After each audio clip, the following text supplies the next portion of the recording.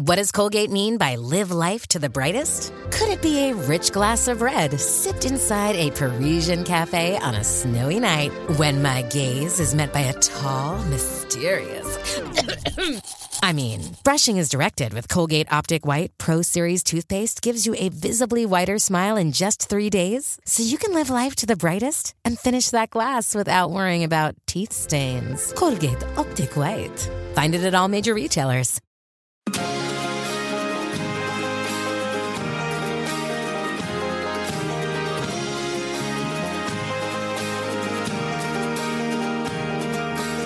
Barbecue sauce. And hello, everyone out there in podcast land, all you Lasso fans, and welcome back to Peanut Butter and Biscuits, your Ted Lasso fan cast from the Front Row Network here on NPR Illinois.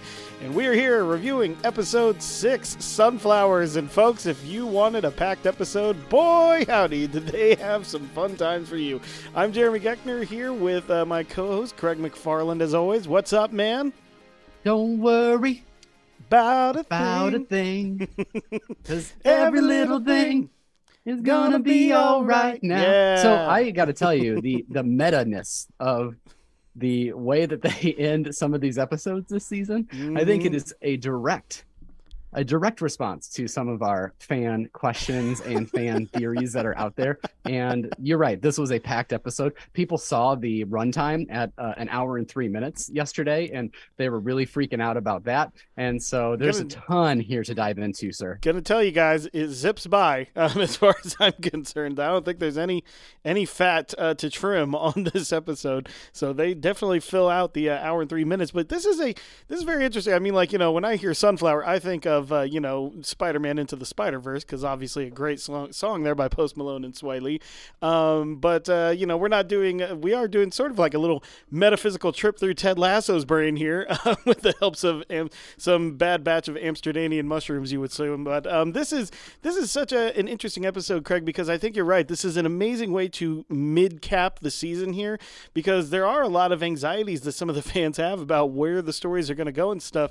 And I feel like this episode was the perfect palate cleanser to kind of give us a resolution to some of the anxieties that we've been feeling for these characters throughout this first part of the season. And it feels like this is a turn the corner episode. Well, what it does is it allows us to check in on a lot of our characters that maybe we felt have not been as served in the first part of this season. I mean, like, just the team dynamics, just being able to see all of them together and trying to work through like where to go in Amsterdam, Yeah. And to see that, to finally have the payoff. And I know we try not to do spoilers up here, but we've been waiting for so long for that pillow fight to happen. And it was epic and it was amazing, to be able to get some of those characters, but then also to see this growing relationship between Jamie and Roy, this kind of mentor-mentee relationship that's now turned on its head in this episode. There was so much good in this episode. It was so well shot. And we knew from filming that they were in Amsterdam for a good amount of time. And so we knew that it was going to be a pretty large episode, and they really packed it here. Yeah, I mean, you could call it a bottle episode in a way. They are kind of like stuck in one place here. Particularly the Ted and Beard stuff.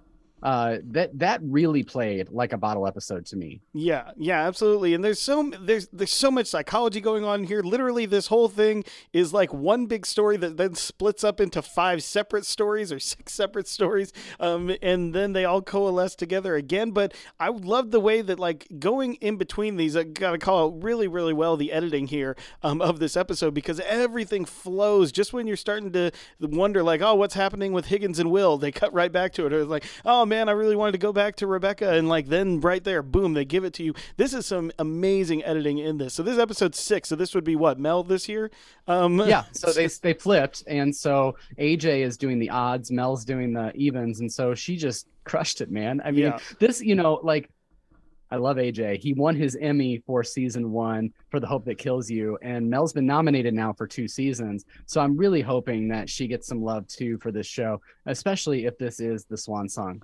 Yeah, absolutely. Well, folks, we normally do housekeeping and stuff up at the top here, but there's so much stuff to get into with this episode. And Craig and I, do have lives that we have to tend to occasionally. We can't just spend it all podcasting. So we're going to do most of my life when I'm not podcasting is just talking about Ted Lasso with other people. Yeah. So, really, it's all the same, right? Exactly. So we are going to do housekeeping, reviews, messages, and everything next week. And we've got a few other special little goodies in the mix here that we're going to be bringing you in the next week or two as well. So stay tuned for all of those. But there is no time to waste. So, Craig, it is time to jump into Sunflowers. Let's do it.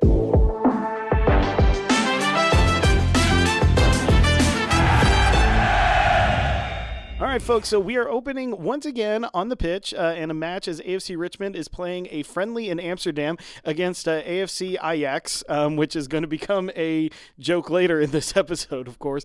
But, you might have thought that maybe after the speech that Ted gave about, ripping up the sign and how they can't be ripped apart and stuff like that would give them a corner turn. Not so much, because they lose to AFC Ajax here 5-0, 5-0 in this game. So they are still out of sync on the pitch if they have made peace with Zava leaving the team, so to speak. So they still can't quite seem to get it together.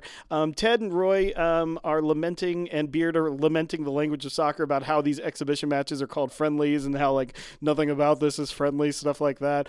Then we cut up to the owner's box where the Ajax owner apologizes to Rebecca for being such lousy host, referring to the score, which is funny to me that it's just like, my team is crushing you so much. I'm very sorry for that.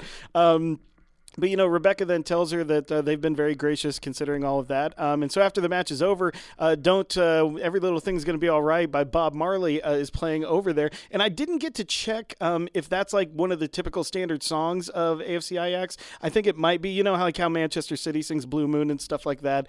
So, it might be something like that. I assume it is. And that's probably why they chose to have this friendly in this show right here in this particular stadium and stuff. But Rebecca states that even though it's a song about trying not to worry and stuff, that it's actually a depressing song to her in that way. Then down in the locker room hallway, we see Jan Maas and Roy doing an interview where, of course, Roy gives us our first Tedism, I believe, of the episode, and everything like that. But then we get kind of everybody trying to invite out for the night. So Rebecca invites Higgins and Keeley to go out for the night. Higgins says that he's got a date in the red light district. This is going to be a running joke throughout this episode, but it's pretty funny there. And then the Keeley tells her that Jack has invited her to some Aurora Borealis that is supposed to be the biggest of the entire time. Rebecca is fine with this. Keeley thanks Roy for doing the interview. He kind of, I think, Craig, tell me your read on this, but I think he kind of overstates how okay he is doing this interview. This doesn't sound like Roy's normal voice here when he's saying no problem and stuff. But he asks Rebecca where she's going, does not get an answer he's expecting, and it angers him so much that he destroys a picture of Zava. So I'm assuming Zava played for AFC Ajax, one of his 14 teams. 2013 to 2013. Yeah, exactly. 1 year. He always plays just 1 year with someone like that. So yeah, and then after this, Ted and Beard notice that the team is really down in the bus and everything. So Ted decides it's time for a very rash decision and he declares there's no curfew for the night. So all of this is there. Beard says it's a smart move, and he says that he needs it way more than the team does. Jamie's pretty excited about this, except Roy yells at him and says, nope, not you. We're going to train all night. So he still seems pretty excited, but everyone is very excited. Higgins invites Will to go out with him, and then we roll on the title. So I did all of that very, very fast together there because literally that is the only time we're going to talk about a group of scenes together that are not in chronological order. So Craig, lots of stuff there. What do you think? We get a lot of subtext in this. Just going all the way back to the beginning of the friendly, the fact that they're losing a match 5-0, and then they just look so disheartened. And, you get even from the coaches, but also the players on the field, when they get on that bus, they're so dejected. Yeah. And of course, that's why Ted decides that they need to go ahead and not have a curfew as well. I really enjoyed watching the interviews, the post-game interviews, because we could see Jan Maas kind of first of all, nice to have him spotlighted kind of in his home turf and be able to see him responding to this reporter. Of course, Roy gives us his best Roy Kent, one of the best lines of the season for him. And, I just think that context, that subtext between him and Keeley, Keeley knows. She has said, many times she knows that Roy doesn't enjoy doing these things, but he continues to do them for her. And then also, I love that line that Rebecca gives, and I'm actually probably going to say that for a Tedism, but the line about basically, well, she's going off with someone that actually has interest and cares about her, and you can see that cuts Roy in a way. Brett does a great job, particularly with his facial expression when that line's delivered, and it just allows for you to kind of feel for Roy Kent a little bit here. But yeah, man, this just dives you right in. Yeah, exactly. And there's something else that I love about this is, like, I think that this season is starting to firmly belong to Phil Dunster in a way, because there's one thing about this, and it's going to go throughout the entire episode here, but Jamie's exuberance throughout this entire episode is so freaking, like, it's intoxicating. Like, you can't help but smile every single time he's on the screen in this episode. And it's funny because, he's excited to go out in Amsterdam and stuff like that. And even when Roy yells at him and tells him to, like, come with him and stuff, he's still, like, jolly. He's still, like, smiling and happy and stuff. And I didn't expect that, and there's a very good reason for that and stuff like that. But this is interesting, though. You're right, because we get so much interplay here. And what I love about this, though, Craig, is that think about this as, again, like a capper on what we've seen for the first half of the season. Everybody's big issues are once again kind of laid bare right there. Rebecca is feeling like she's alone, even though she says she's okay with it. Roy, once again, can't deal with the fact that, his feelings with Keeley are just very complicated inside his own brain, but he can't seem to get out of his own way there. Ted still probably doesn't feel like he belongs in this, like, coach's box and stuff like that. Beard and Roy are still trying to figure out how to get this team to play together. And the players, again, are just trying to figure out how to play together as a team as well, in terms of, like, harnessing all the talent that they have. So in this short little, like, 5 to 7 minute span here, we've encapsulated once again all of the problems that we've been dealing with, and now we're going to deal with them in our own separate ways. Right, and that's why we also get the call back to Three Little Birds. We get Don't Worry About a Thing, and Rebecca's saying at the beginning of the episode, you know what, this is such a depressing song.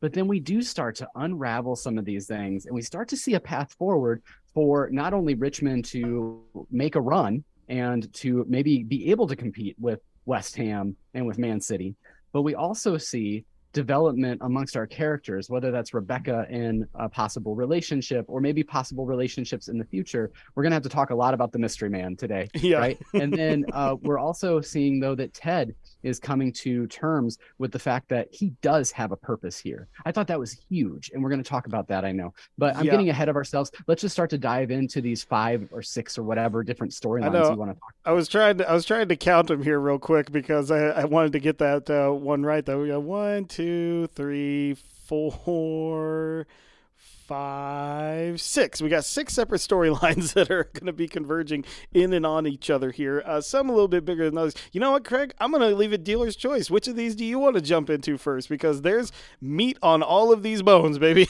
We're going to have some time. I mean, I think that people are going to be the most interested in Rebecca's journey throughout this episode. Although I would say that Colin and Trent give a run for their money, and maybe Roy and Jamie. I don't know. So, but I do think, let's talk about Rebecca right up front here, because she has quite the adventure. Yeah, so this is a lot of really cool stuff. We're going to start with Rebecca's story. Sound effect, I guess. Rebecca, we find throughout this, she's walking alone in the city after she splits up with Higgins and Keeley there. She receives a phone call from Sassy, who says that she felt like some kind of queasiness in her belly and stuff, and that usually means that something's wrong. And Rebecca tells her that she's actually is wrong this time, that nothing's wrong. Bikes continue to whiz past her, though, as she's walking along the city, along the canal. But then we see this man on a boat on the canal, and he notices her as he's talking on the phone. And as she gets off the phone, he whistles for her to notice him, and he says that he just had to say something to this beautiful woman. And as they're talking, 2 more bikes go and literally knocks Rebecca off the bridge into the canal below. So I love we get a little bit of, like, romantic comedy slapstick type of stuff here. Like, this is straight out of, like, a Cameron Diaz movie. But her phone is lost. She laments this as she's trying to swim over there, but the man also just throws his phone in the canal. I guess it's some kind of show of solidarity and stuff like that. But she asks him what he was going to say before she fell, and he said hilariously that he was going to tell her she's standing in the bike path. So could have avoided this whole thing, but serendipity works in mysterious ways. So a little later, though, Rebecca, she has taken a shower in the man's houseboat here. Her clothes are in the dryer, but we see this 3 hours away from being dry. So, and I gotta say, Craig, This houseboat is nice. This is really, really nice. I would totally live here.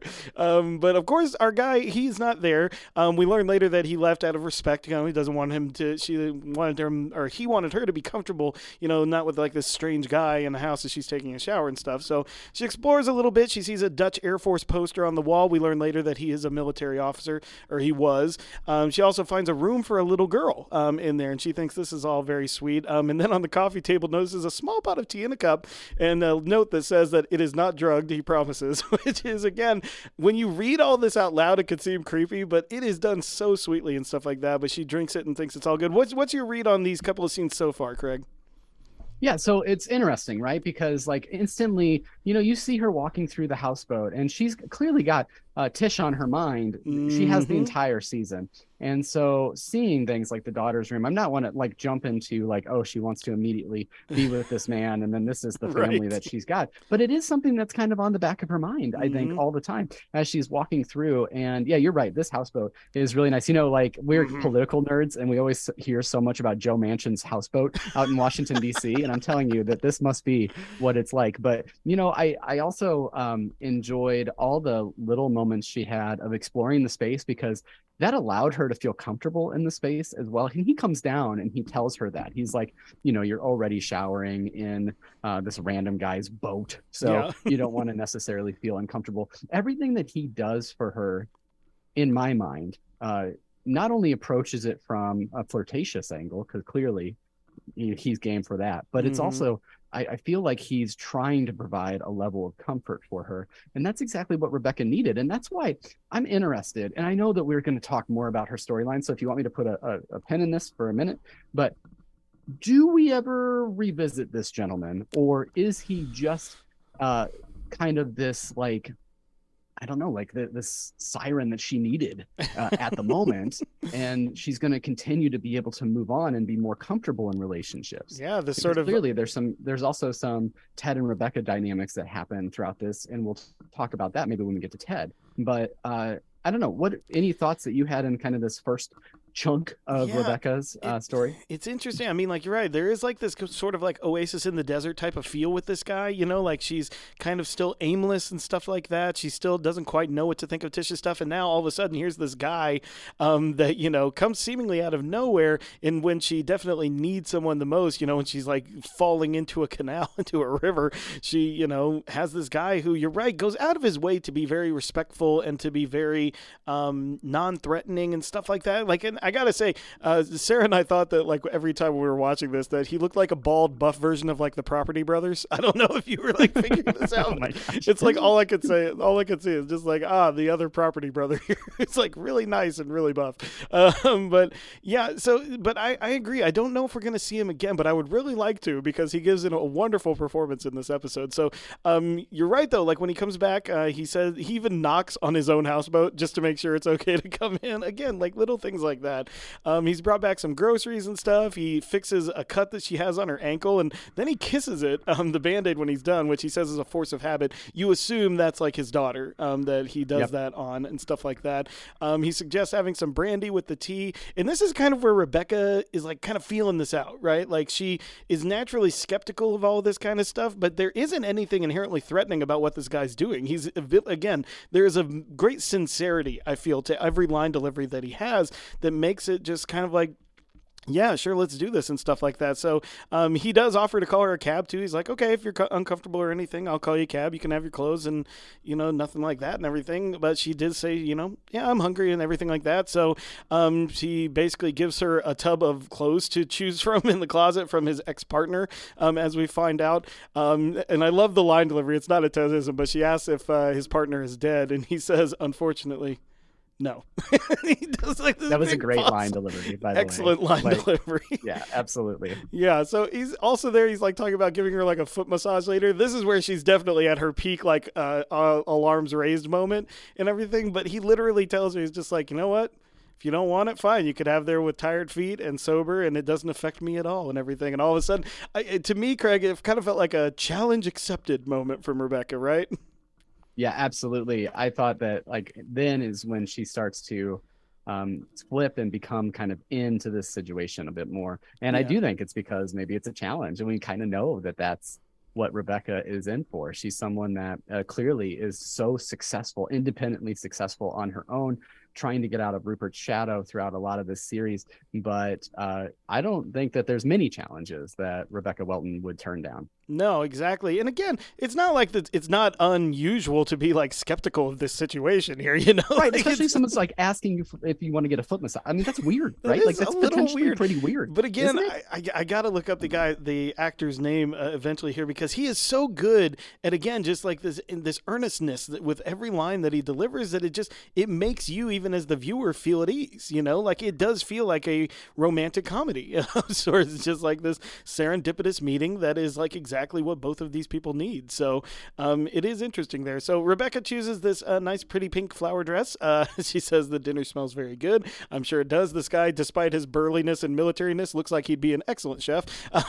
Again, this is like the romance novel standard of of what every woman wants in a man, and everything like that. Something none of us will ever live up to. So she does ask if there is a giant Dutch woman coming to beat her up for wearing her clothes, because he actually says that his former partner was tall like her. And this is where we get some of his backstory, where he says that she was unfaithful, and that it wrecked him, and that he almost destroyed their family because of it, but that everything is better now. And he gives what's definitely going to be a Tedism, I feel, there. But they share a drink and everything. And then Rebecca calls out the music, which is actually the Dutch singer Andre Hazes singing She Believes in Me, which is a Kenny Rogers song. And I don't know about you, Craig, but I thought of this reaction as like when Ted tells her in season 1 that his first concert was actually Kenny Rogers. And I wonder if maybe Rebecca started listening to Kenny Rogers after that.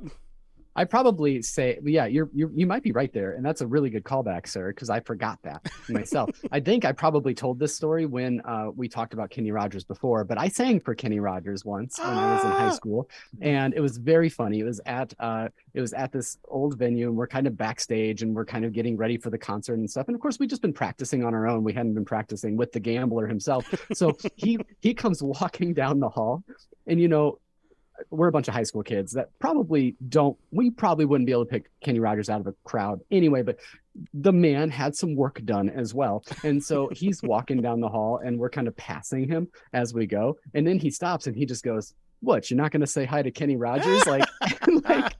I mean, it was like, then all of us like turn around, we're like, "Oh, whoa, we're sorry. But anyway, so that is my 5-second interaction with Kenny Rogers. Well, there you go. Direct correlation to Ted Lasso. Craig is basically in the show at this point. You know what? That's why we started this podcast, because I knew Jason or somebody must be a Kenny Rogers fan, and so clearly this is that path that I went on to be able to get to this podcast for sure. He knew in that moment when he saw Kenny Rogers that he would start a show.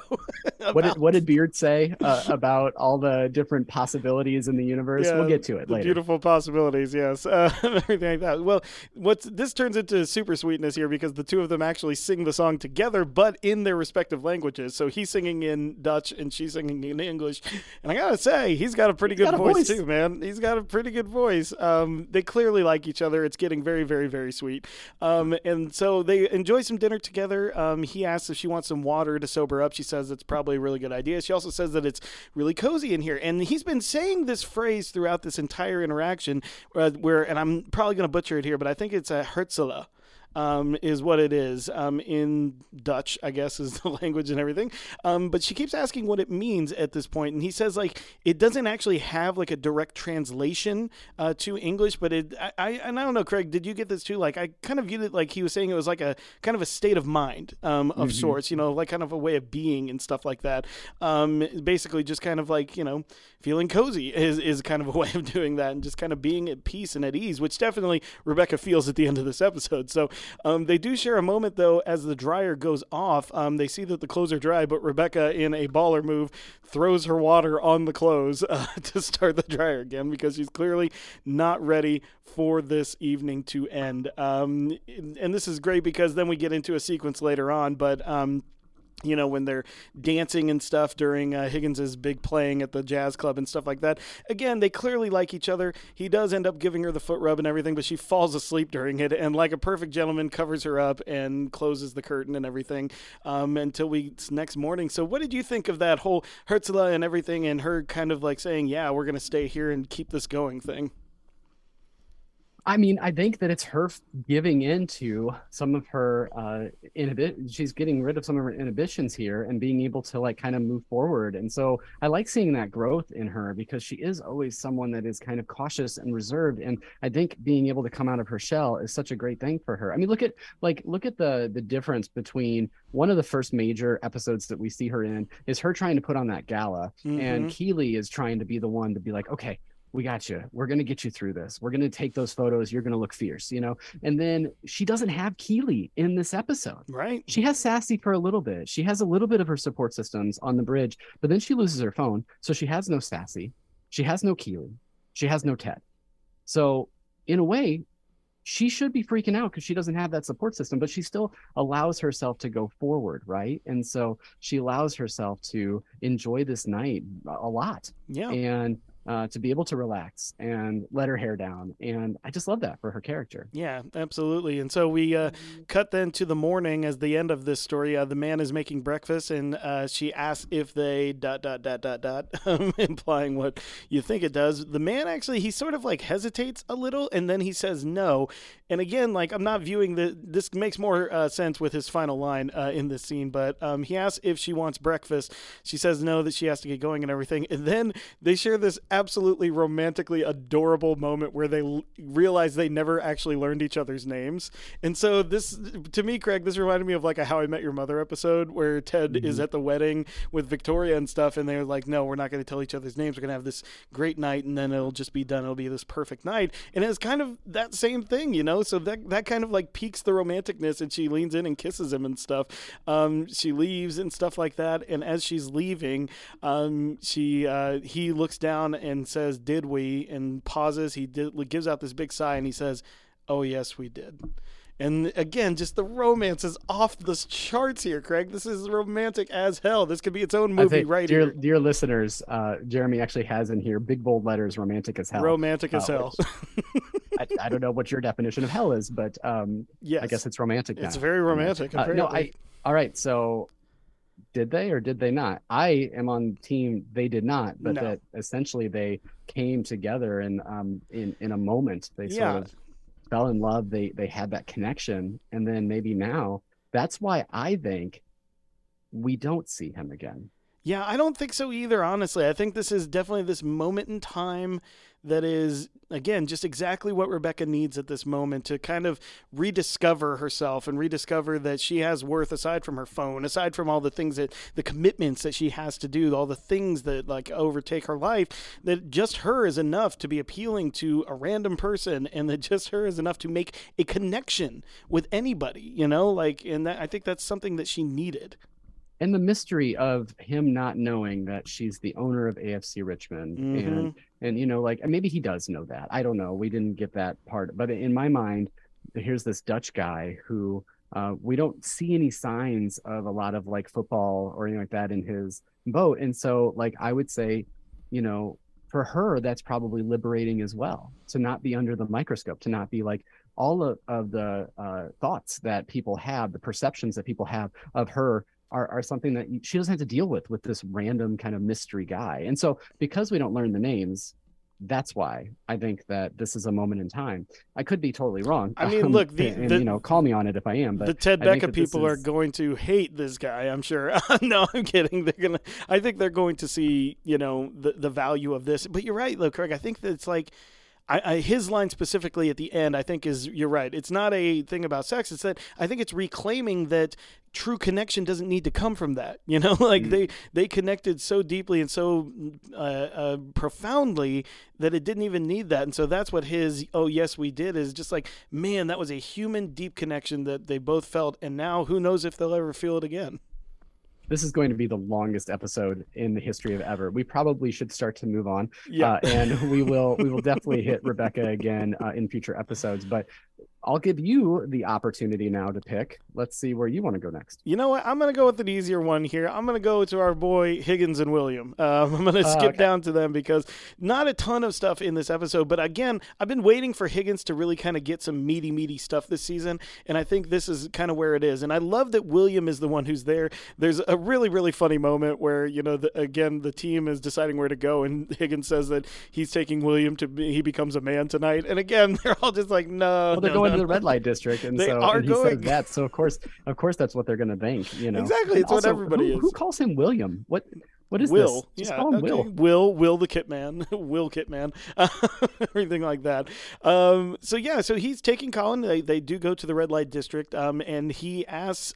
I love this because Will actually asks him like if everything is all right at home while they're walking down there and everything like that. Was a really fun little fast thing. But then Higgins points out why he's there, and he points out a monument to the American jazz musician Chet Baker, who actually died on that very spot where they are, and he basically talks about, and this is going to come up later in Ted's part of the story as well, where he talks about that Chet had his demons, but that it still helped him, but he was still able to, make beautiful things. He's still able to make beautiful music and stuff like that. Obviously going to come back when we talk about Van Gogh later in this episode. But he basically says like he's going there because he died right there on that spot and that they're going to pay their respects. And then he agrees that they both can all agree that the moral of the story is that drugs are bad, which is funny to say in kind of the free drug capital of the world of Amsterdam. But hey, what are you going to do?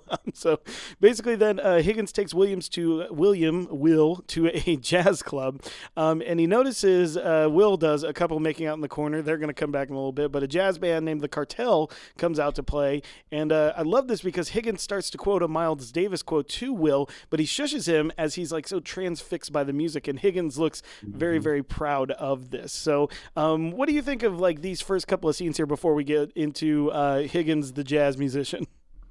I really like the play that they did, because when he's on the bus and when they're going, you think like, what is Higgins taking him to the red light district for? But of course it's jazz. And yeah. I mean, like, this idea that jazz has always been kind of like in this subculture of perceived debauchery and all of this. And so of course there's a jazz club here, and he wants to be able to experience that, and to bring in Chet Baker, someone that I think that will get a lot more listens after this episode is done as well. I think that that's really cool too, because we certainly as fans like to dive into the minutia of this particular show. And I think that that's really neat as well. I love that you're absolutely right. I love Will's reaction when he kind of shuts down Higgins, because he just wants to listen. And I think that probably for Higgins is the best thing that could have possibly happened from this night. Yeah, I mean, he does some religious iconography in what I'm going to assume is a Tedism for both of us in terms of language. And it is kind of like a converting, someone to this amazing, religion of jazz music and stuff like that.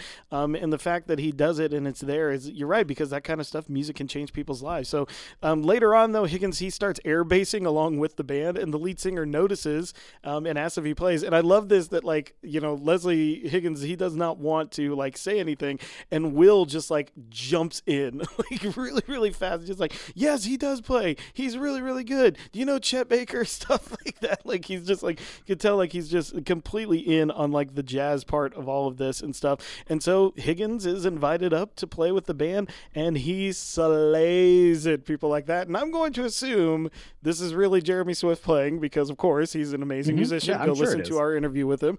But yeah, he's playing the jazz standard Let's Get Lost, which turns into a whole sequence with all 6 of our stories. So, any final thoughts on By these? Who? Ooh, I don't actually know this. Do you? Chet Baker. Put them together. There you go. Good job, Chet Baker. I mean, of course, it's a jazz standard. Figured. It's been done a million times, but I believe Chet Baker was the person who originally did Let's Get Lost. So. Well, there you go. That would make all the sense in the world, and nothing happens by accident. Any final thoughts on their stories here? Final thoughts on this? I just think it's great to see Jeremy Swift in his element. It's great to see more of Will the Kitman. I love that he's explaining the night to his mom when they're about to get on the bus, and then at the very end he's and then this really nice couple invited me to a threesome. Yeah. It's just so weird relationship you have with your mom there, Will. I absolutely love that so much. So yeah, do I get to pick who's next? I think you do. All right, because you have them right underneath, and because I think that this is in a lot of ways. And I don't mean this as a pun at all. To me, this is really Billy Harris's, like, this is his coming out in a way. Like, I mean, he shows you his acting chops so much in these scenes with Trent Crimm, and James Lance too really just brings it. Like, I mean, honestly, like I understand that we don't have like 55 Emmy nominations to give, but in a way that Tahib was able to secure an Emmy nomination because of Sam's role and Sam's work last year, I can maybe see Billy Harris really kind of able to jump in there. Now, there's so much competition, all of that. I mean, gosh, Apple's going to be cannibalizing itself with shrinking over there for real, well. though. But I'm just, I just think that Billy Harris in these scenes really, really just jumps off the page. So let's go into Colin and Trent. Yeah, exactly. So this is kind of a playoff of what the team was doing as well. So like there is a part where the team is deciding when they want to go out and stuff, what they want to do. Colin excuses himself because he says he ate some bad fish or pickled herring, I think he says it is, which, yeah, of course, I've never had it myself, but it sounds disgusting. But after that, he actually sneaks out while they're arguing about what else to do. I believe that's when they're arguing about what to eat. So from that, Colin, he goes to a gay bar named Prick, P-R-I-K. And he's got his hood up and everything. He's still there. He's not quite comfortable. He asks for a beer. First asks for vanilla vodka, which, anyway. And then he asks for a beer. And then he slowly removes his hood. He's still a little nervous, but he's starting to get a little, comfortable and stuff. He asks the bartender if he knows who he is, and the bartender very coyly says to him, he's like, yeah, tonight you can be whoever you want to be.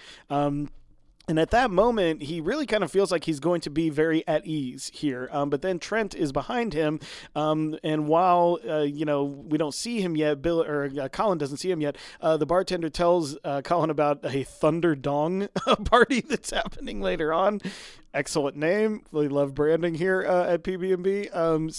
But after that, though, he notices Trent there, and this is when Colin's defenses go up again. And he quickly kind of feigns that he's like in the wrong place. He first asked for a beer for his work colleague, and then he notices like, oh wait, did you say Thunderdong? Oh, I'm in the wrong place and everything like that. The bartender tells him like this happens all the time and stuff like that. So Trent runs after him, and even though Colin is really trying to get away very fast, and again, Craig, most of the times in this episode, like bikes stop people from doing things. So I'm imagining there's a lot of bikes in Amsterdam.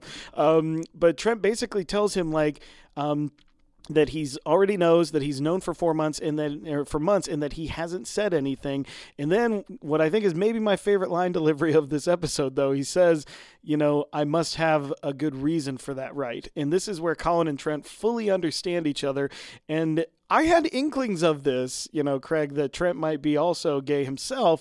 And this is clearly in a moment, not only just like a revelation moment for not only Trent's character, but for each other, that they're both not alone in a way, definitely for Colin. And like, okay, so we talked about this after the Olas. I'm kind of surprised in like the fact that we didn't mention that this is a possible storyline. And I think I was trying to think about it today, like when I was watching through this another time. And I almost think it's because we think of Trent Crimm, the professional. Like that is clearly the standard that has been given all the way through season 1, season 2, and now we're finally trying to get to really know him in season 3. But like, he's always talking about work. So of course we thought about it as a journalistic side of things. Like, was he going to out Colin? And of course he's not going to out Colin, but at the same time, like that's where my mind went. And I didn't even think about that as a possibility, really, to be completely honest with you. So it makes total sense for the character to be able to kind of shepherd what Colin's going to be going through. And gosh, man, the scene on the canal, holy moly. Yeah, man. and again, like there's this wonderful sense now. Go back and watch all those scenes where Trent notices Colin after that episode, where he's making the joke about, sleeping with Zava or something like that. He's like, no, I'm telling you, he's mine. And these looks now aren't so much and you're right, like we think of it journalistically, those looks aren't more so much of like I know something that they don't. It's really more of a kind of like, he's trying to figure out what Colin is at this moment, you know, and like what his like whole standard is. And of course, we're going to learn that. So you're right. Like later, Colin and Trent, they are sitting by the canal, and Trent tells him about how he came out to his wife for the second time, and that the second time she finally believed him, and that now they're closer than ever. So right there, Craig, there's a lot to unpack just in those two lines from James Lance, because you got to imagine, like, he said this once before to his wife, and she apparently didn't believe him. And so I'm wondering, in my head, it's just like, did she leave him after that? And she just thought it was something else? Did they stay together and she didn't believe him? Like, you know, like, there's so many things that you can try to think about there. But he does say that after the second time, now they're closer than ever. And Colin asks about his daughter, and he says that she's also never been happier. And so, you know, and of course we did know Trent had a daughter, because of course Ted made a special biscuits for Trent Crimm's daughter, I think all the way back in season 1, or no, I think it's season 2. I think that was season 2. No, I thought you're right, season 1 is when Higgins comes back, at the end of the season. Exactly. So we did know he had a daughter and stuff like that. But Trent then tells Colin, like, it was really hard to hold on to that secret, but that it must be even harder for him because he's not a professional athlete. And before we get into that, do you want to talk any about that line of dialogue before we get into Colin's whole speech here? Because it's loaded. Yeah, I think we learn more about Trent Crimm personally in a few lines than we have really in 3 seasons of the show. And to kind of peel back the curtains that, you know, he came to this, and I guess it makes sense because he leaves the Independent at the end of season 2, and now he's trying to still just be that wallflower, be that observer on the team. But we see him kind of come out of his shell a little bit in the past episode in Signs when he tries to give some advice for a struggling team, right? Yeah. And then, but even then, he shuts himself down, and he's like, "No, you're right, that wouldn't work." And then he kind of goes back to observation and observing. But I think it's this personal connection to what he knows Colin is going through that allows him to then share part of himself with Colin and really with us as an audience for the first time. And so to me, it's just this scene, oh my gosh, like it was just so beautifully done. And, you know, like we're talking here as 2 straight guys, right? Like, but this, the thought that someone can't just be themselves so saddens me, you know, like I've been able to be myself my entire life. And so I just thought that these 2 in explaining coming out to family members or having to still be guarded and have these 2 lives and this ache that Colin feels that we'll talk about here in a second.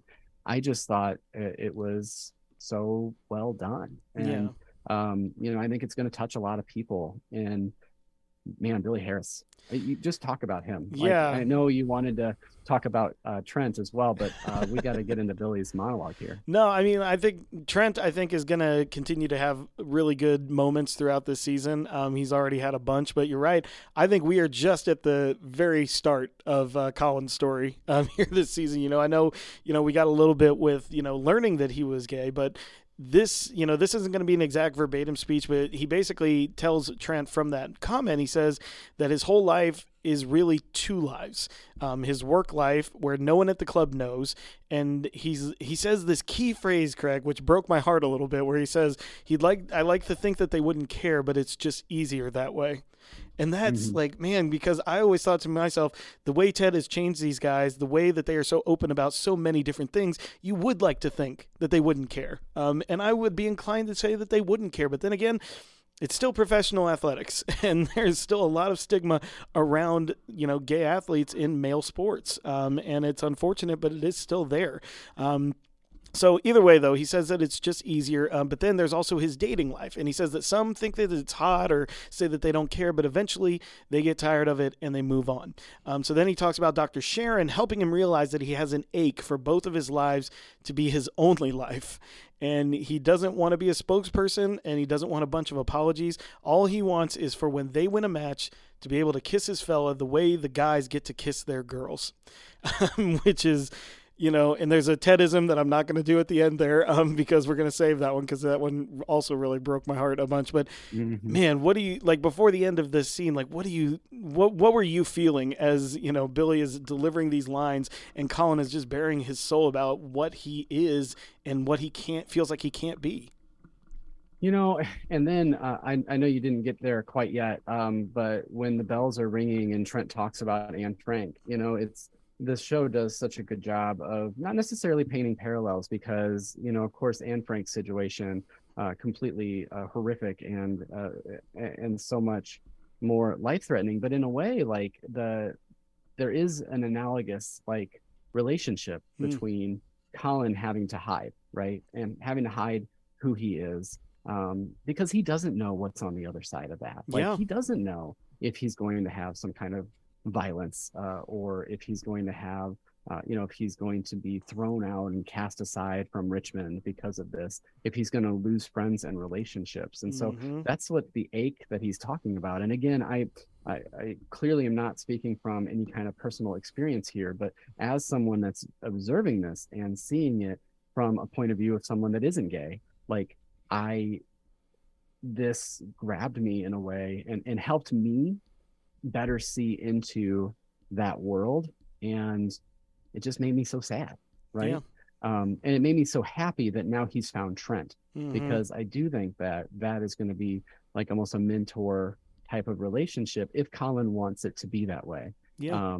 And I hope that, our arc, we talked about it all the way back at, in the first episode and in Smells Like Mean Spirit. Like, I really hope that he's able to have this coming out, or maybe it wasn't Mean Spirit. Was that the third episode or so? I'm sorry. Yeah, I think starting to run. I think something like that, but it's somewhere early in the season. Yeah, but it was earlier in the season for sure. Yeah, but I've been saying this to Sarah. Like, if we are going with the Major League moment here, if we are going where they are on a path to winning the Premier League, who wins that Premier League is an interesting idea, isn't it? Because I always thought that, it's got to be Jamie's or it's got to be Danny's. I would really love it if Colin in all of this ends up like winning the big game against not only either just the Premier League, but maybe against Man City or something like that, or if it's against them, because they made a special like purpose of showing his jersey when Zava wasn't there. Like, it's him that's in the game now. It's him that was benched when Zava came there, and he had to deal with that. Now he's in there, and people are like, Hughes for Zava. That's the stupidest thing I've ever heard. Like, it's one of those things now where we're setting it up where he is a strong, capable man if he can be who he truly is, if he can find a way to reconcile those things. So I think that this is only just beginning, and you're right, there's a great relationship now with Trent. I'm hoping it keeps going. I'm hoping he doesn't shut it out, but it seems at the end of this episode where he, taps his arm while they're all singing on the bus, it definitely seems like something has begun here, and stuff like that. So this is an amazing, amazing part of this episode, and you're right, it's just...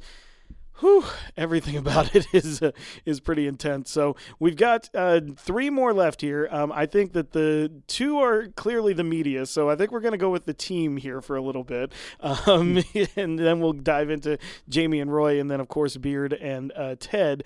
But the team, this is kind of just some fun stuff, like we got a lot of nice little just interplay between them. But I called it from the very first time, Craig.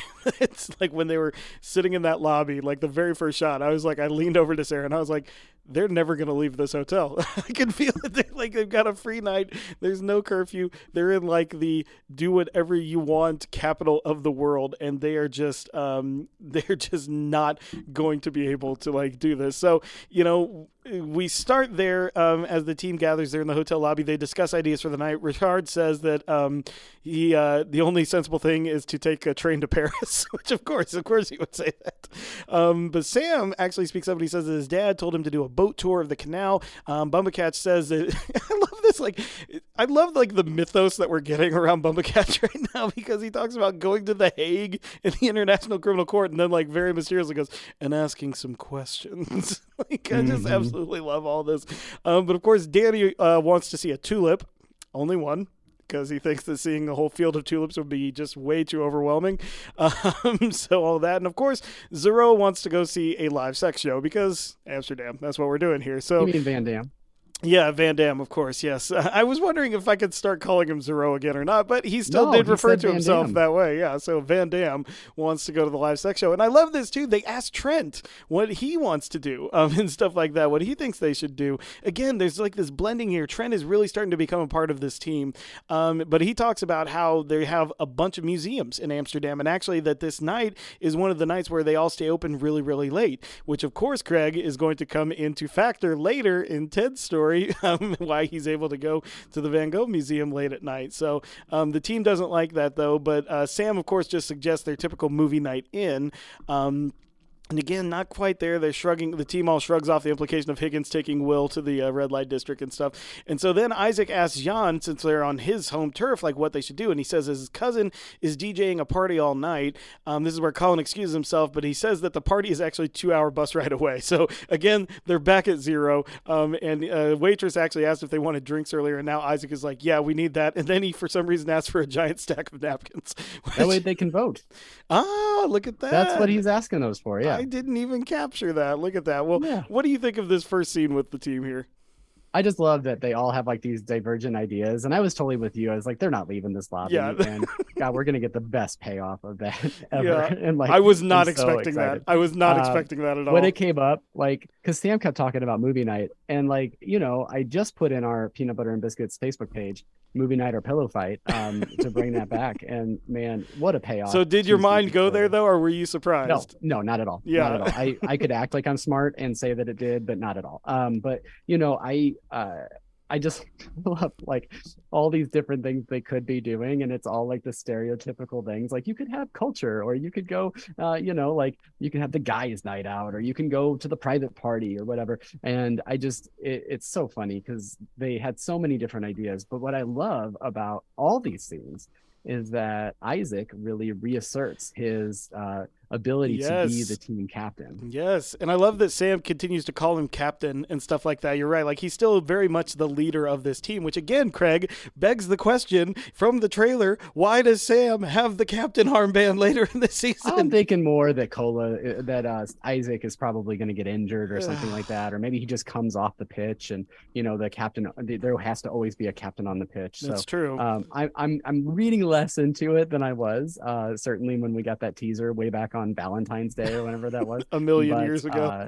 But yeah, it does certainly seems like a million years ago. But no, I'm with you. Like, I just think that this is, and that's what I love about this episode is that we really didn't get a ton from the team because we were introducing these other characters. I mentioned Shandy and how I understand her role, but I wasn't necessarily a huge fan of how much time that was diverting away from people like Isaac and Sam that I wanted to be able to see, And so this episode really helped fill some of that bucket that I needed from the team camaraderie standpoint and to be able to see them all interacting together. Yeah, and they definitely give it to us on overload here. So when we come back to the team, they're taking secret ballots. We have 9 votes for the sex show. We have 9 votes for the party and 1 vote for Tulip, which again, just individual Tulip. Can we just talk about like freaking Christo here is so funny.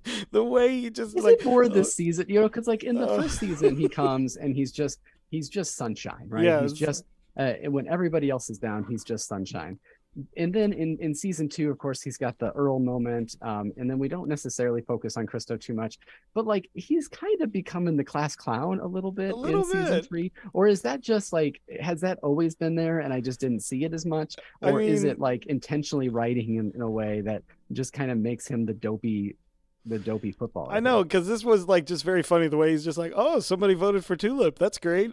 Like, dude, you wrote it in Spanish. And he goes, someone wrote it in Spanish. Like, again, like very earnest. Like his oldest friend and stuff like that. Yeah. I don't know. Like maybe it was always there. Audience, let me know for sure. Yeah, I don't know if there was this level of like, I don't know, like Joey from Friends level kind of like stupidity or something like that. But I don't know. It seems a lot more like, yes, he's kind of like more in his goofiness element here. Like, he's just, maybe it's just a comfort thing, like, because he did come into the team late in that first season. So I don't know, maybe it's one of those things. But either way, Isaac says that the decision has to be be unanimous, so they want to discuss the two options that tied. So Sam argues for the party route. Van Dam still argues for the sex show route. But Jan basically stops this because he gets the waitresses to put the final nail in the sex show coffin by talking about how tired the people are in these shows and everything like that. So the party ultimately wins out. Everybody's celebrating. They're about to get on the bus, but Richard says that they should probably eat first. And everybody's like, oh, yeah. What do we want to eat? And Isaac is so frustrated because he sees where this is going that literally the arguments start all over again because nobody is going to choose a food that's going there together. Any thoughts on this before we get into the final couple scenes here? Yeah, I just love that, like, even when they think that they have a plan, they still don't have a plan. And so it kind of like, in a way, I guess is this the writer showing us that even something as simple as figuring out where they're going to eat, this team is not on the same page on everything? Like, not to take it from, like, because this is kind of a goofy little, like, this is a nice breath of fresh air in a lot of the other storylines that we're seeing around it. And it's kind of like it plays with the comic relief, but there's some, undertones here that they kind of just can't quite get on the same page until they do. Right. Yes. No, you're right.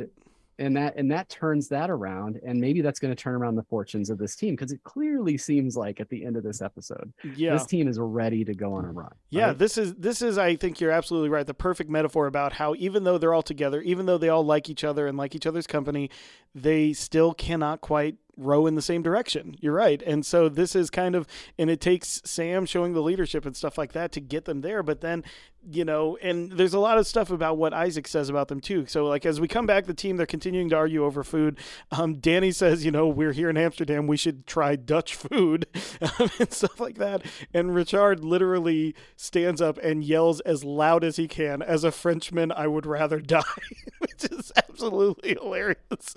Again, I love that these guys are getting so many great moments, and Isaac has had enough. He yells this amazing speech about how they're all at crossroads and how can they get past all of this division and stuff like that. And it really feels like a William Wallace pre-battle like speech type of thing from a movie. But Sam, in this moment, has an idea about how they can actually settle all of this tension and all these arguments they're having. He writes it on a paper. It, for some reason, takes a very long path around to Isaac. Did you notice this? Like, Sam definitely could have just handed that to Isaac, but no, it's got to go through the team, man. That's true. That's true. It's teamwork. I like that.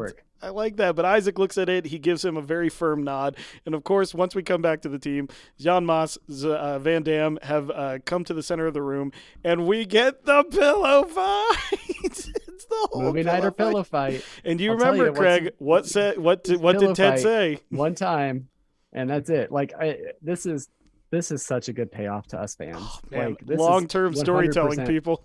100% fan service through and through. I am so here for it. If anybody complains, write me a letter. I don't care. Like, I loved every second of this. Like, they're just tearing up that lobby. Like, the servers are just like laughing. Yeah, it's done. And, of course, they're like feather pillows as well. Like, oh God, everything about this. Like, I was just smiling the entire time I was watching this. Yeah, because there's also this, like, instead, like, there is some like aggressiveness and some tension between them. So get it out like this, like hit each other with some pillows a little bit, like get the aggression part of it out, and then just have fun. And remember, and it kind of reminded me about what Roy tells Isaac back in season 2 when he takes him to the street game and stuff like that, where he says, like, you're playing a game, like, remember to have some fun and stuff like that. And so I think, like, it's an important moment for the team to remember that they do have everything they need to win. They just need to, as Ted says at the end, have each other's backs and remember to have fun. And I think that is a perfect analogy and a perfect metaphor. And again, I think it's going to be pillow fight every single trip from now on. It has to be, right? Going on a long walk here, they've bought into this Lasso way, clearly. I mean, look at their reaction to Ted ripping the believe sign in the last episode. But I just think that, like, here we have a situation where clearly in the past on these away games, they still haven't done this. I think that this was the first pillow fight. And Ted mentioned it kind of jokingly, but Ted's not around to remind them of that. They just independently decided that that's what they were going to do. And so I just think that, again, it's just showing how much Ted has become the true leader, the true manager of this team, even when he's not present necessarily. Yeah, and I absolutely feel you, man. This team is going to go on a run. They are ready. Jamie is ready, I think, and I think everyone is ready to really take it to the Premier League now. And there's a very specific reason, but we will get to that in a little bit. Approximately 10 hours later. 10 hours later. Hey, guys, we're back. Hey, so we took a little bit of a break because this episode deserved it, and now we're back. Yeah, so if we sound a little different, that's why, because we jumped 10 hours into the future, because there's too much stuff to talk about with this episode. All right, but we're going to dive right back in here. So we got through most of these 6 tales interweaving here, but we're going to jump now into the last 2, and we're going to start here with Roy and Jamie, which is maybe my favorite part of this episode, Craig. I'm not going to lie to you, because there's just so much fun that happens between them, but also some more depth that happens as well, don't you think? Absolutely. I love that, like this mentor-mentee relationship, but then it's turned on its head in this episode with Jamie teaching him how to ride a bike. I mean, how adorable is that? I mean, how great is that? And I've got a story there too. I have all these stories, right? All the time. Yeah. I didn't know how to ride my bike until I was like 13 years old or something like that. And so my best friend, Kirk, he taught me how to ride a bike because I was riding rollerblades around town because for some reason I felt like the balance or whatever just worked better for me. So obviously also you watch Brink on Disney Channel and you had to, 1000% Brink was a huge influence in my rollerblading for sure. So anyway, so I didn't know how to ride a bike. And so finally Kirk is just like, buddy, here's the deal. I just want to go faster than you can go on rollerblades. So we got to do this. And so like literally just like Jamie Tart teaching Roy Kent, he held the bars for me. He did it the whole thing. And then now guys, it really is just as easy as riding a bike because to this day, I do love that as a mode of transportation. So shout out to Kirk. Thank you so much. And actually shout out to Kirk twice because he sent us some amazing gifts from his 3D printer, which you can see if you go into the Peanut Butter and Biscuits Facebook page. You like how I plugged that in the middle of all this too? Yeah. But let's talk about... Yeah, in the middle of Roy and Jamie's story here, we're just doing a lot of plugs all over the place. But so this whole thing really is great though, because like Jamie just has this amazing like youthful exuberance that just really goes throughout the whole thing because he's very excited to tell Roy all of these like things about the city because hey, newsflash, he knows a lot about this city. He's just sitting there doing all these little things, talking about how it got its name, like how it went back to like the 13th century and stuff like that. Again, it's just like Roy is meaning this to be like a hard training type of thing. Like, no, Jamie, you have to sacrifice your fun night out so that you can train and get better. But Jamie's just like, no, man, I'm having a blast anyway, just jogging through Amsterdam with you. But I do love he calls out the tiny bridge. He says they're going to see the world's thinnest apartment or apartment building or something like that. And then he says that he points out the bench from the movie The Fault in Our Stars. And this whole time, it's just painfully clear that like Roy cannot keep up with him, which is pretty fantastic and stuff. So eventually though, Roy begs him to like take a break and stuff. And he asks him how he knows so much about the city. And this is where Roy admits that he's never actually been to Amsterdam, which is surprising very much to Jamie because, he's been there a few times and stuff. But Roy basically says, and I got to get your thoughts on this line because he says it's like a Disney version of an old city. It all looks so fake. I mean, were those fighting words for you, Craig? Every time Disney's mentioned in this show, my heart actually sings. So even if Roy Kent is trying to be negative about it, we know that Brett Goldstein's favorite film of all time is Muppets Christmas Carol. So yeah. We know that Disney has his heart. But I will say I just love that like he was looking around and Amsterdam does look really beautiful in this particular episode. I think it's shot really well and you get to kind of see the city both in the day and also at night as well. And so no, I don't think that it is a insult at all to say that the city looks very Disney-esque. I believe that is actually a major compliment from Roy Kent coming out of his mouth and talking about how great Disney really is, right, everybody? I mean, at the very least, he's saying that everything looks pristine at Disney, right? So almost not That's quite right. real. But so he basically, though, does, like Jamie says, like he's not even from there, but he's insulted. But Roy points out like a little windmill that's along the canal, and he's just like, it's all fake. And so Jamie literally just gets this giant light bulb. And again, Jamie really has just like this little kid vibe this entire time, because it's just like all of a sudden he's just like, we need bikes, and just runs away and everything like that. So this turns into, though, Roy eventually comes back on Jamie waiting on a corner in some kind of, I didn't want to call him homeless because I don't know what the homeless situation is like in Amsterdam, but some kind of dirtier, scummier looking guy. Well, yeah, he's just a bike dealer. That's all. Oh, yeah, he's just well, there you go. Run of the mill bike dealer. Run of the mill bike dealer. Yeah, because someone that knows how to get you things when you want. Well, I mean, I guess when drugs are legal, you got to deal something on the side. So dealing with bikes, I guess. But this is great because he appears out of nowhere and he gets two bikes for Roy and for Jamie. And this is where Roy tells them and admits like he's resistant because he doesn't know how to ride a bike. And Jamie and the man absolutely do a great belly laugh about this and stuff. But then we get some serious stuff here because Roy tells Jamie that it's because when he went to Sunderland when he was really young, his granddad told him he would teach him to ride a bike when he came back for Christmas. But of course, as we already learned from the Two Aces episode in season 1, his grandfather died before he could come back for that Christmas, and so he never learned to ride. And then a very fast line delivery from Brett Goldstein here about how, it's kind of, messed up that he didn't honor his grandfather by learning how to do that, and that he's transferring some of his anger onto his training with Jamie and blah, blah, blah, blah, blah.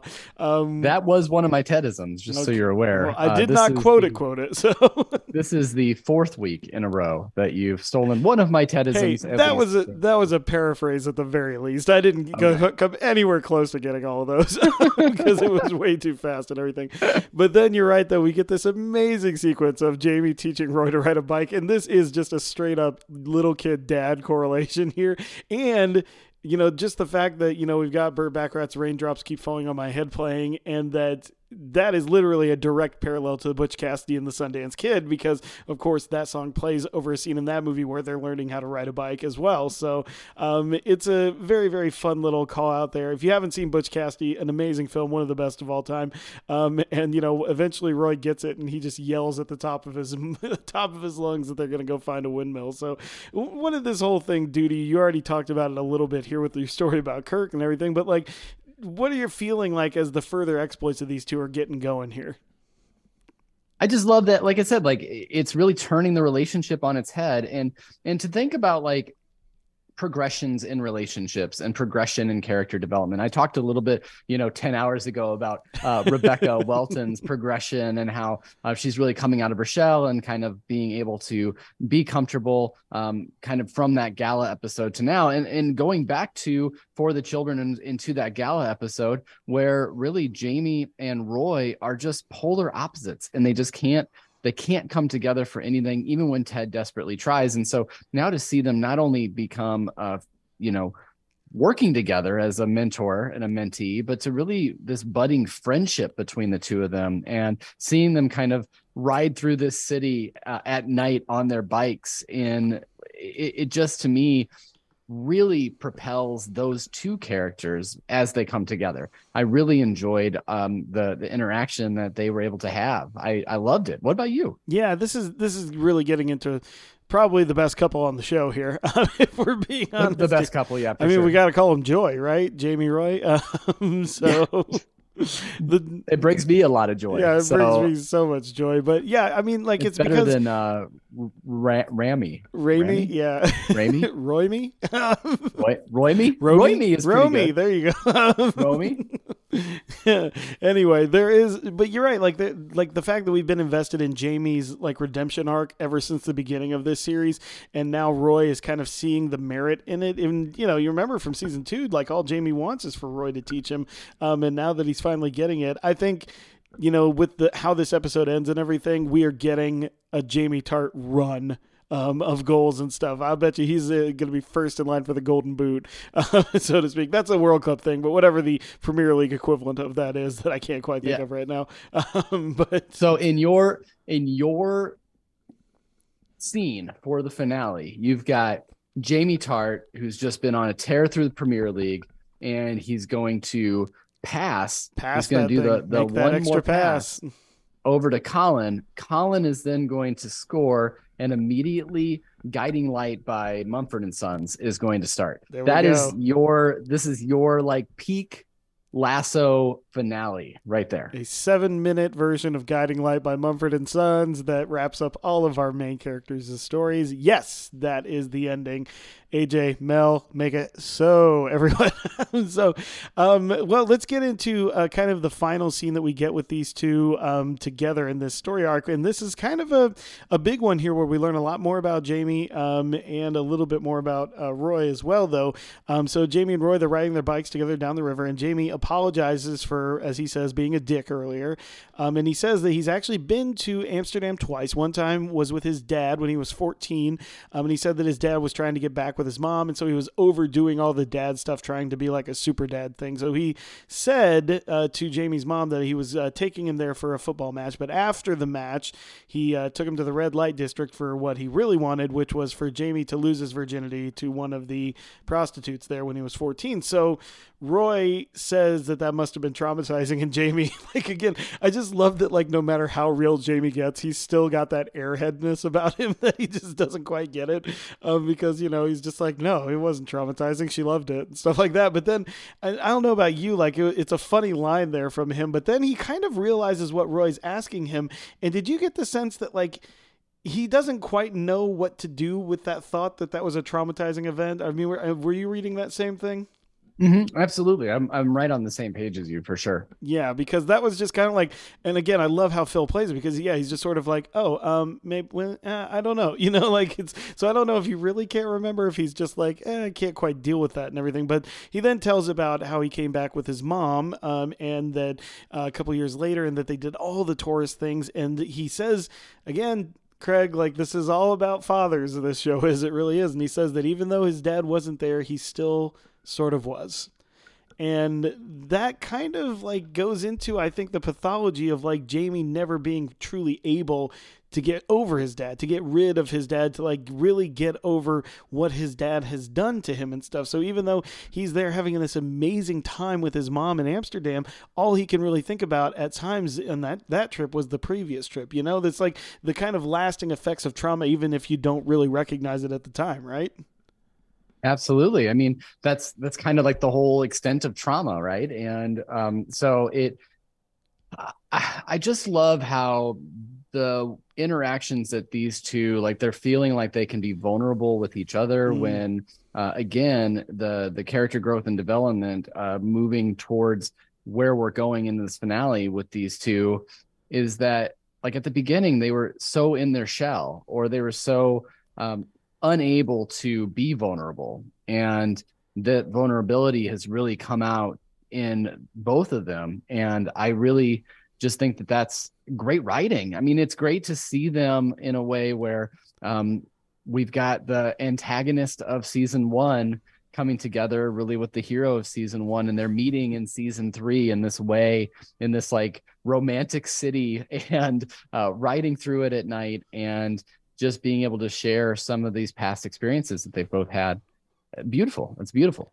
Yeah, it absolutely is. So basically, they do find their windmill and everything. Roy says that he thinks Keeley has a girlfriend and everything like that after he apologizes for being a bit of a dick, and they agree to go find some windmills. So again, Roy is still not quite dealing with the breakup with Keeley in a good way. I feel like there's just still so much unreserved things. And whereas I might have thought at the beginning of the season that maybe Jamie is a viable option for Keeley in this season, I don't quite feel that way anymore. I don't know. Are you on the same wavelength with me there? Yeah, I'm right with you on all of these different takes with Jamie and Roy. And like, I just think, you know, the Keeley thing is going to be interesting, because is this Jack relationship something that is going to have some degree of permanence, or is it going to come back to this, again, like what is developing as a love dodecahedron with Keeley? And what direction is she going to go? Or is she just that independent woman at the end that decides that she doesn't need the relationship?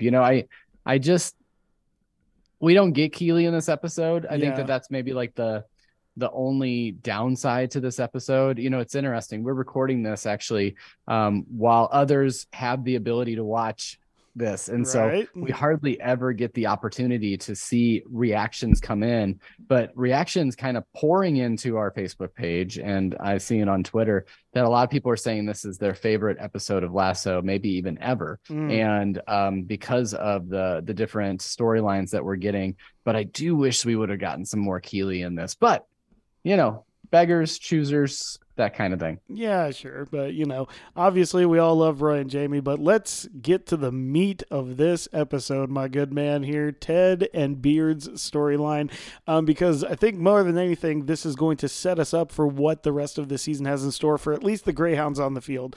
But definitely a lot for Ted to deal with here as well in his search for purpose, so to speak. So the night begins with them in their hotel room, and Ted is texting Rebecca asking her if she wants to come with them. But of course, at this point, Rebecca's phone is gone, so he's not going to get any answers. And Beard is telling him this story about this player, this Dutch player, Johan Cruyff, in the 1974 World Cup. He had to wear actually a special kit, a special shirt, because he had a conflicting sponsorship with Puma, and the kit makers of the World Cup were actually made by Adidas. And so Adidas has the iconic 3-stripe, design and everything, but they actually made a special 2-stripe shirt just for this guy because he had a competing deal with Puma at the time. So, and really the reason that was there is because he was such a great player that he had kind of the cachet to do that. So he compares that with when Michael Jordan refused to wear Reebok shoes at the 1992 Olympics, because obviously there's a movie out about this right now. Michael Jordan was very much into Nike at the time. So it's one of those things, that's an interesting parallel, and not the last time we see Michael Jordan in this episode, or indeed the Chicago Bulls. But Beard asked Ted if he's picked a place to eat yet. He hones in on this American restaurant because of course he does, and everything. And Beard says, no, we're not 2.7. Yeah, 2.7, but out of 5. Which is, again, great line delivery and everything. But Ted gives us a Tedism that really kind of laments his current funk that he's in, that he feels like he just can't quite get out of it and everything. But he feels like he needs to be inspired. And so Beard basically says that he's been waiting for a long time for him to say that. And what's his solution? Well, it's a special tea. Well, technically it's drugs, but I don't know about you, I was assuming mushrooms of some kind, just because of the way definitely some hallucinogenics. I don't think that they ever really specify, but I do appreciate that he puts it in tea. Yeah, which of course that's probably the Tedism of the episode, which we'll get to. But he basically does this great metaphor about snow and stuff about how it opens up your mind and everything. But literally, like Jason's physical comedy here is amazing as he tries to drink the tea, but he just can't do it. And of course, Beard has downed the entire thing. And so let's just go through there. What's your kind of thoughts on like Ted's, again, his crisis of confidence just keeps continuing here? Yeah, he's still not understanding like what his real purpose is, and that's why I'm glad that later on we finally get less of a forlorn Ted. A lot of people have been commenting on that as we move through this first half of the third season, that Ted just seems so kind of depressed and down and all of that. But like, I just appreciate that we get a little bit of the optimism back in Ted, and we get a little bit of that motivation and that drive, and Beard has been there throughout it all. I mean, God, what's a best friend for, right? Yeah. And so that's he's with them when he needs that little bit of boost, when Henry is being a bully and he says, you know what, Henry's going to turn out fine because you're his dad. Mm-hmm. And, those little lines that we get from Beard every single week that are just positive affirmation that Ted needs, because Ted's Mr. Positive, but even Mr. Positive needs someone in their corner. And that's always been Beard for him. And so I appreciate that Ted is going to try the hallucinogenics. It seems like for the first time from the way that they're talking about all of this. And so I'm sure Beard has been trying this for years to get him to do this, right? Yeah, probably. I would assume there because of course we all know Beard is up for literally anything. And when we come back to them, it seems Beard is starting to like feel the effects. He's like rubbing the arms of the chair very weirdly. And Ted still hasn't drank the tea, but he basically tells Beard like, if you want to leave, and he immediately just bolts for the door and everything like that. So Beard off on another one night adventure. Maybe we'll get that as a bonus feature someday. But Ted still hasn't there, but he's watching TV. And I just love this though, because he shows that he's been texting Rebecca multiple times, of course, not answering. He stares at the tea, and then we get a shot of the television, and it is Keeley doing another of these like Explore the City promos, which is absolutely hilarious to me. What a great callback to season 1 to make Rebecca great again. And again, I'm assuming it's a new one, but it definitely looks like the same outfit and hairstyle. So I'm guessing she just did like a bunch of these like all in one day. No, it's totally just dubbed. Didn't you hear? Was it just the same one and it's just dubbed over? I think it was the exact same one and it was just dubbed. Okay. But listeners, let me know if I'm wrong there, for sure. But remember, in a kind, curious, and not judgmental way, let me know that I'm wrong. But I'm pretty sure it was the same thing. It was just dubbed. Now, I before you get too much further down the road, we haven't really talked about Ted and his texting Rebecca, and I think that that's something that we definitely need to hit on in this episode. Sure, go for it. Is kind of his, he sends her what? At the end, he says something like 12 texts and 3 funny gifts. 3, unlaughed, unhaha'd gifts. Yeah. Yes. And so I don't know where I'm at with that. So, like Ted is going through basically a slump right now. I mean, the team isn't doing well. He just found out that Henry was bullying others at school. He's got this whole Dr. Jacob thing in the back of his mind. And all the while, he doesn't even understand why he's still in Richmond. Yep. And so I just think that, is he using Rebecca here as his support system? Is there potentially something more there? I think that's when the Ted Becca army could come out and kind of read it either way. But what about you, Jer? Where are you at with the fact that he texted her so many times in this one night span? Well, yeah, and I think I don't know if it portends how much he texts her just in an everyday life, but he definitely is feeling about as isolated as he probably has ever felt there. Beard is not there anymore. He's off on his adventures. The whole team doesn't have a curfew, so they're not even around, or at least as far as he knows, around the hotel. We definitely know that they are. But yeah, I think that is, maybe that's his last lifeline left, so to speak. And so when Rebecca is off on her own adventure sans phone, yeah, I think you could make the case that is the catalyst for why Ted finally does drink the tea there. He's just like, really, what's left to lose? Now that Rebecca's not answering him this night, just like, all right, you know what? Forget this. Let's try something new.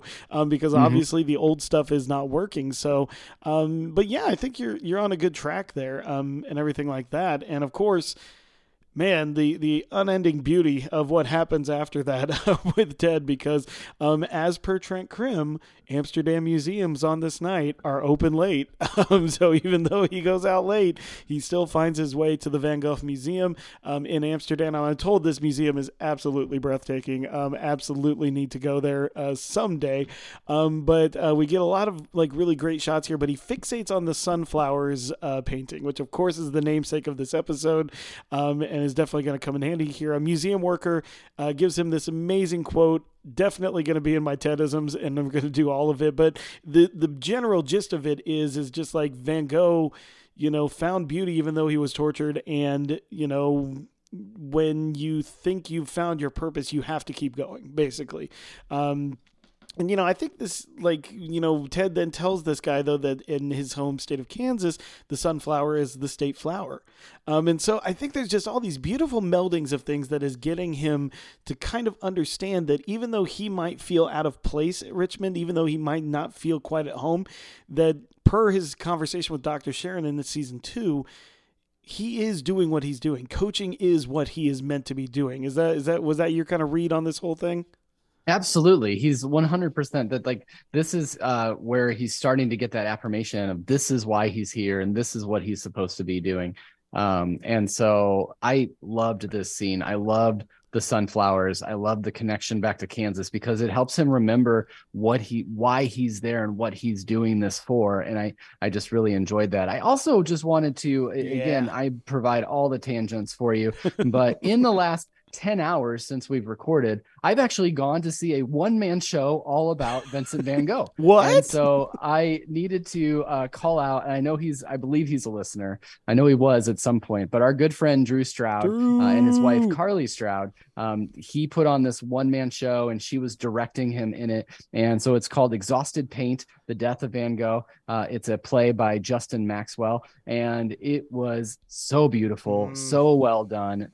They toured kind of around Central Illinois because they lived here for a while, and now he's an MFA student down in Louisiana. And so I think they said in about a month and a half they're going to be touring it in the Denver area. So if you're in the Denver area, go and check out Drew. That seriously breathtaking tonight. So thank you, Drew, for your art and creativity that you put into the world tonight. But yeah, it was a good connection point and then I got to walk up to him afterwards because I knew he was a Lasso fan, and I was just like, buddy, tonight this episode's for you.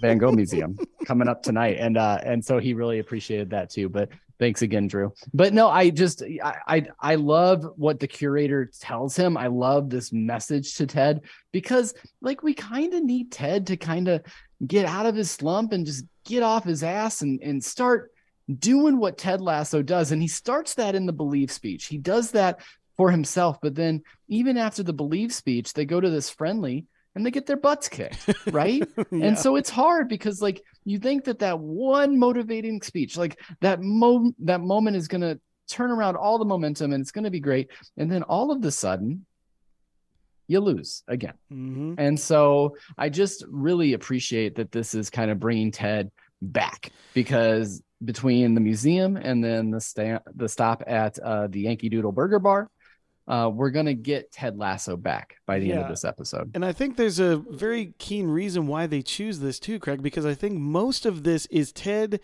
getting back to his roots and getting back to understanding what his soul, like what his purpose on this earth is. He might not feel it as much in the beginning of the season as he's there in Richmond, but you know, what it made me think of is just like he's talking about the sunflower being the state flower of Kansas. He goes to the American restaurant and, you know, the burger bar, and he sits in the Midwest section of the Chicago table and everything like that. And he's brought the Bryant's barbecue, which I think is from, or maybe it wasn't Bryant's. I can't remember. I think it's Bryant's. Arthur Bryant's, yeah. Yeah, and it's from Kansas City. Yeah, so that's the barbecue sauce that he says is his favorite and stuff like that. And, you know, he sees the dart game going on in that building or in that restaurant as well. I think that this is all conjuring up in his head is remembering where his love of coaching came from, where all of this was, reminding and finding in the weirdest of places, in Amsterdam of all places, these little remembrances of Kansas. And it's, I think, spurring in him because, as he said earlier, he's looking for inspiration and he's finding it in these unusual places, and it's like sparking that inside of him. And that's really what goes there. So of course, as he's going in there, he, talks about this. What was your reaction to, like, I thought there was an interesting look on his face when he saw the dart game. Were you reading anything there?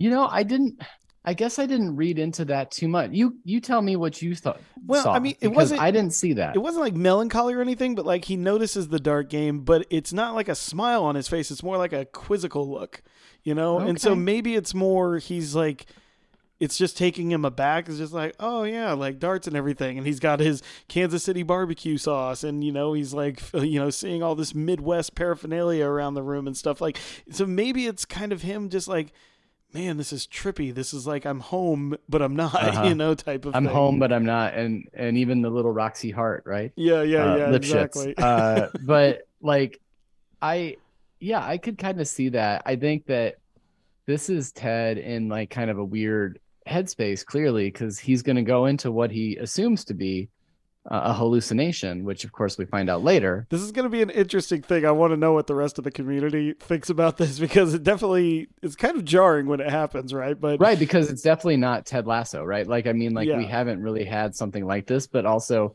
it is supposed to be kind of like it's played as though it's a hallucination. I got to tell you, at first, when they brought him back, when they took Jason and kind of panned back. I thought it was going to be a musical number at first, and I was like, actually. where are they going with this?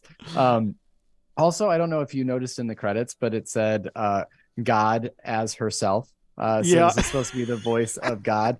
Of course, it's like a deep man's voice, but true spirit of adventure woman, right? There. But so to get us into that and get us a little bit of context and everything, on the television near where he is, they're playing an old Chicago Bulls game. I believe it's an NBA Finals game against the Utah Jazz, I want to say. I remember watching that series. Do not quote me on this, but I want to say like 1997 or 1998.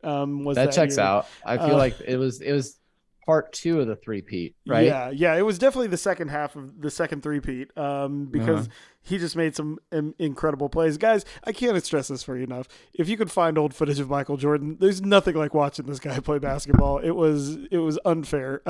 Check out the flu game. The flu game alone, but he was just. It has like a 102 fever and still scores all these points. Yeah. Is that like the shrug shoot? Like after he makes a basket in the playoff game, he's just like, I don't know, I'm just doing it. It's just greatness on another level, man. But basically, the commentary there is talking about the Bulls' famous triangle offense, and so rather than do that though, there's an interesting thing that happens here is that you see triangles all throughout this scene. All of a sudden, obviously he's got this mountain of onion rings that are in a pyramid configuration, which of course he talks about later. But then there's 3 triangles. It's very interesting. Yeah, exactly. But then there's an interesting thing that happens, which is it cuts back to him and it's the same low shot of the table looking up at him. And the camera stops focusing on him and it focuses on the 3 condiment bottles that are in the middle of the table. And then we cut back to the TV and then it cuts back and all of a sudden the shot is now refocused on Ted. So again, little tricks to get us into like a triangle frame of mind here. But of course, also this scene is notable because Nate shows up as one of the waiters in this hallucination. Does like a nice little howdy Ted before he walks away. Nick Muhammad, thank you for showing up here in Amsterdam. You are needed for a scene. So it's good that we got everybody, all the big cast in here. But yeah, let's get into this like big hallucination here because you're right. He's sucked up into the middle of the room. We've got a dramatic stage spotlight on him and this big voice that says it's the true spirit of adventure. And he keeps calling him TSA. But he goes through and gives Ted this history lesson of triangles. He goes through Pythagoras into like, the spiritual meanings of triangles throughout the year. And of course calls out the spooky thing on the back of the $1 bill because of all of that. But he also then gets to Tex Winter, the Bulls assistant coach who came up with the triangle offense. And he does this great explanation about, and if you've never heard of this, everyone, the triangle offense was innovative because it was a way of moving the ball in a half-court offense in basketball where there's always 2 options for the person who has the ball. And the way that the rest of the court on the other side moves is that there's even more options for whoever gets that ball. So there's always a 3 like headed monster here that can always be there. And so the basic premise of it is you're constantly moving, you're constantly creating a situation where the defense is off kilter. And it was innovative at the time, and it still is. Like if you can perfectly run a triangle offense, it's almost unguardable if you've got people who can run it perfectly. But this obviously sparks in Ted something, and he finally understands, and he starts furiously scribbling in the Van Gogh notebook that he got at the thing there. So how did this whole sequence hit you, Craig? Because again, it is trippy, it's weird as hell. It took me a second, but I kind of dug it. I did too. At first I kind of thought I would hate it. Yeah, because me too. I thought it was going to be a musical number again, and then when it wasn't, and you start seeing like all of the graphics going on around it, I just think that like, and honestly, like I didn't at first necessarily even think hallucination from the T. I guess like I got that later when Beard was talking about how it was a dud batch and everything, but I just I enjoyed that you kind of got to see what goes on in Ted Lasso's head. Yeah, I kind of took it more as that. And I understand that like the way Jason's acting this, it does seem like he's kind of out of his element. So maybe this isn't normal. Like this isn't right. How his head is always going. But it is kind of interesting that like the way that the voice builds on itself as far as like it is almost kind of like that stream of conscious thinking that we are used to Ted Lasso doing. And so Yeah. in a way, maybe it is kind of like a peek inside Ted's head. I really enjoyed it. I thought it was a fun way to do this. And like you said, just seeing all the threes as well, in addition to the pyramid. Come on, Chance the Rapper, Chicago's own. We got to see him in here as well. And so I thought it was a really innovative way to show us what was going on inside of Ted's head. What did you think about it? Yeah, you're right there with me in terms of like what I thought of it, because you're right, like he says, like, you know, the TSA voice says like bingo ringo, and you know, like these are absolutely things like Ted would say and everything. And again, I think, like, you know, Ted's already there and he's thinking about it, but this is just like a psychedelic way of like illustrating what's going on in his mind. And so you're right, I think it's not meant to be taken as a literal thing. It's definitely meant to be something inside of him. But you know, he's looking for that spark of creation, so to speak. And I think he got it right there. Now, real quick, what do you think the significance of Nate being in this is? Because I think it's probably just like a subconscious thing that, again, there's unresolved issues here and that it's not going to leave his mind until he deals with it. 100%. Absolutely. He was only there for a second, and that's exactly right. Nick Muhammad has a hilarious American accent. Yeah. I absolutely love that. But no, I think you hit it. I mean, it's just subconsciously Nate's always on his mind. Yeah, right? exactly. Until he actually deals with it. And I don't know that he's ready to deal with it. I mean, maybe he's going to get there, and maybe we'll see that progression even more in the next episode. Because remember back to when Beard was like, I know you're messed up because you're not even acknowledging the fact that Nate hurt you. Mm-hmm. And maybe this is us visually being able to start to see him acknowledging that Nate hurt him. Yeah, I think so. And I hope it does happen there, because we still got that scene from the trailer where Ted and Henry are watching a West Ham match. And it definitely and Henry's looks like, wearing West Ham. Yeah, kit. and it definitely looks like Nate's like uncomfortable with it. So I think you're right. Like maybe when the team starts winning, Ted figures out like that he still is a very good coach and everything like that. You know, he can start to try to mend and support Nate in the way that Nate thought he wasn't before, type of thing. And, you know, but I don't know. It's going to be an interesting way to deal with that. But real quick, we get this amazing Let's Get Lost sequence as the Higgins is playing at the Jazz Club. Just a few things that happen in here. The pillow fight is going on during this. It looks absolutely fantastic. And then we get this really, really fun stuff of Trent and Colin dancing away at the club. We assume the party that the bartender was telling them about later. But I don't know about you, man, but this did my heart some good because they look like they're having so much fun. It looks like Colin found his vanilla vodka and Trent reluctantly took a shot of it. Again, that just sounds terrible. Roy and Jamie find their windmill. They ride away, and Rebecca and the man are dancing and stuff like that. And then we learn that Ted has been at the restaurant for a very, very long time, and he's got so many condiment bottles on his table now. He's clearly doing a lot of strategy and stuff like that. And of course, Roy still crashes his bike at the end, and Higgins gets some massive applause because he slays it. Really, really fun stuff. I love it because, again, we've been disparate. These 6 stories have been so disparate, and now they're drawn together at the very end so that we can get to our finale. Getting into that finale, we're back at the bus. Will is loading everything, and Beard is dropped off by, I guess you would say, a psychedelic bus. He is dressed as David Bowie's Iggy Stardust character, but with a pig snout on his face. More on that in a second. And he speaks fluent Dutch.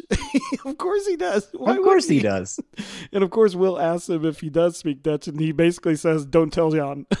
So he doesn't want Jan Maas to know that he speaks Dutch. Maybe more on that later. And then, of course, this is where Will tells his mom on the phone that that nice couple invited him for a threesome. So, yay, everybody is nice happy there. But Beard goes to the back of the bus. Ted is furiously still writing in this. And, of course, Ted accurately guesses Piggy Stardust, which is great. The Halloween costumes abound here. And so, you know, Ted says that he shouldn't have let him roam with a head full of tea, but Beard tells him that the batch actually was bad, that it wasn't, you know, there weren't any actual psychedelics in there. And so what did you take from that, Craig? So, like, why do you think we still got, like, the psychedelic sequence when it comes to Ted? Do you think that it was just literally him being willing to, like, think in a different way?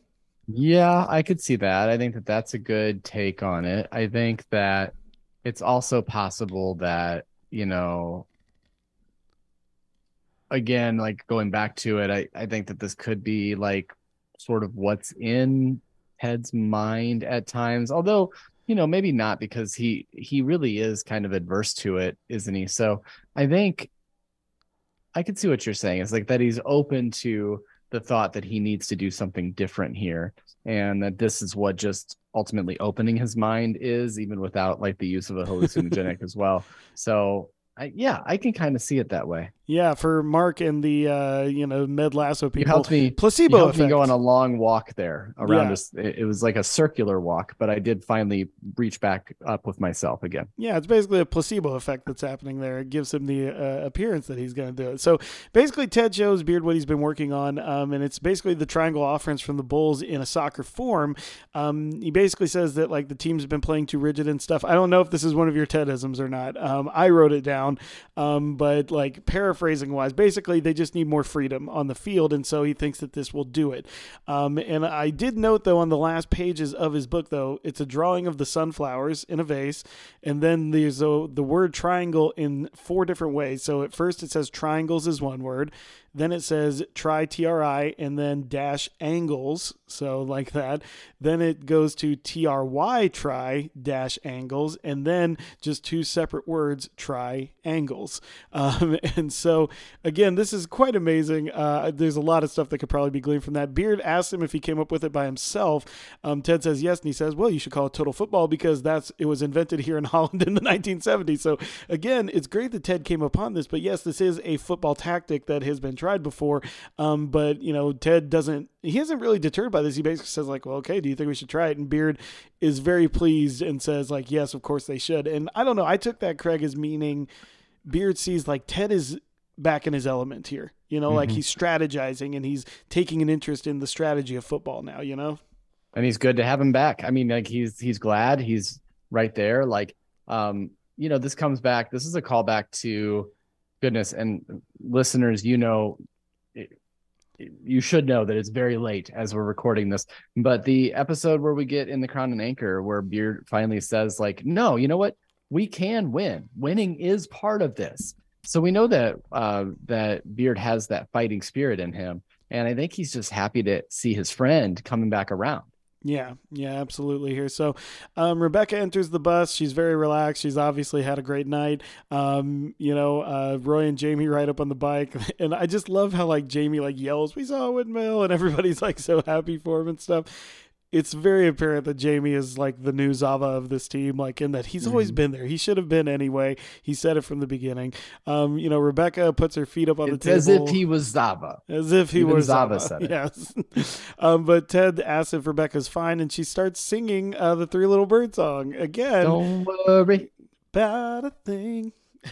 Because every little thing is gonna be all right. Yep, exactly. So Beard joins in on this too, and then eventually the whole team is singing this song, and it's interesting. How much fun would that have been? Man, there are moments in this show where you go, I wish I was on that set.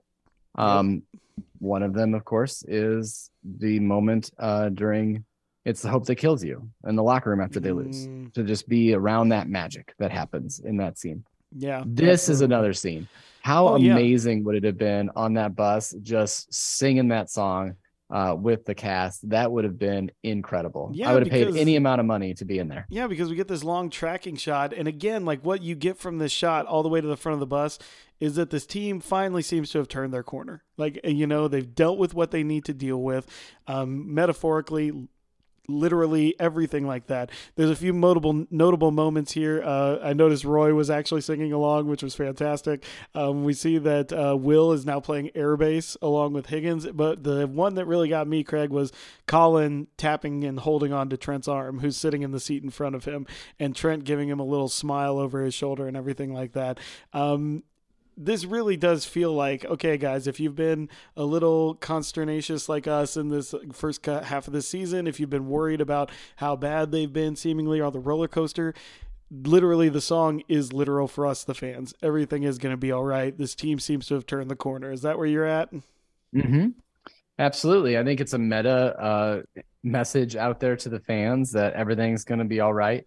But I also think that it fits so well in bringing this story to a close, all of these divergent storylines that end up back on the same bus. And we've got Rebecca saying, not that long ago, just a day ago in Holland, to say that song was depressing, and then now she's leading the team and singing it on the bus on the way back to Richmond. I just think that it's like a great circular way to wrap up our episode here. Yeah, absolutely. So, man, we've been talking for about an hour and 45 minutes here.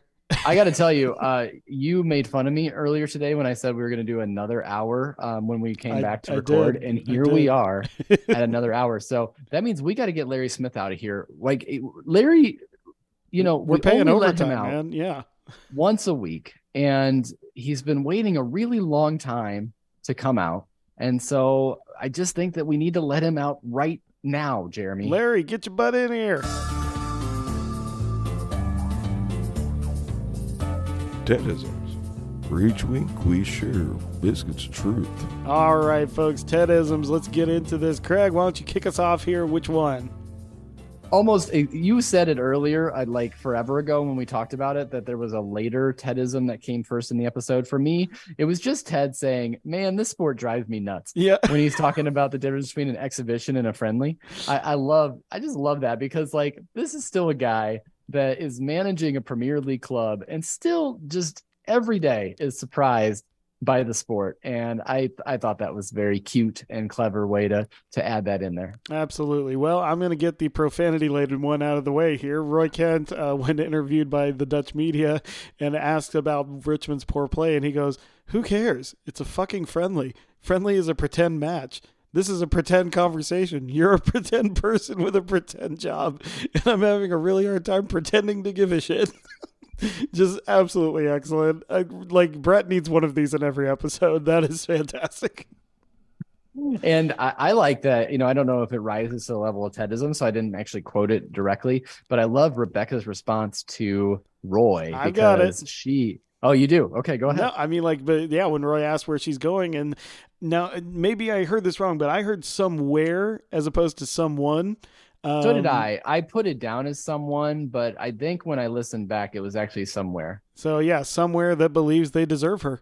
Because again, that's Roy's whole problem. He doesn't think he does deserve her. So, that punched him in the gut. Yeah, absolutely. Absolutely. Let me see. Well, the big one is right there.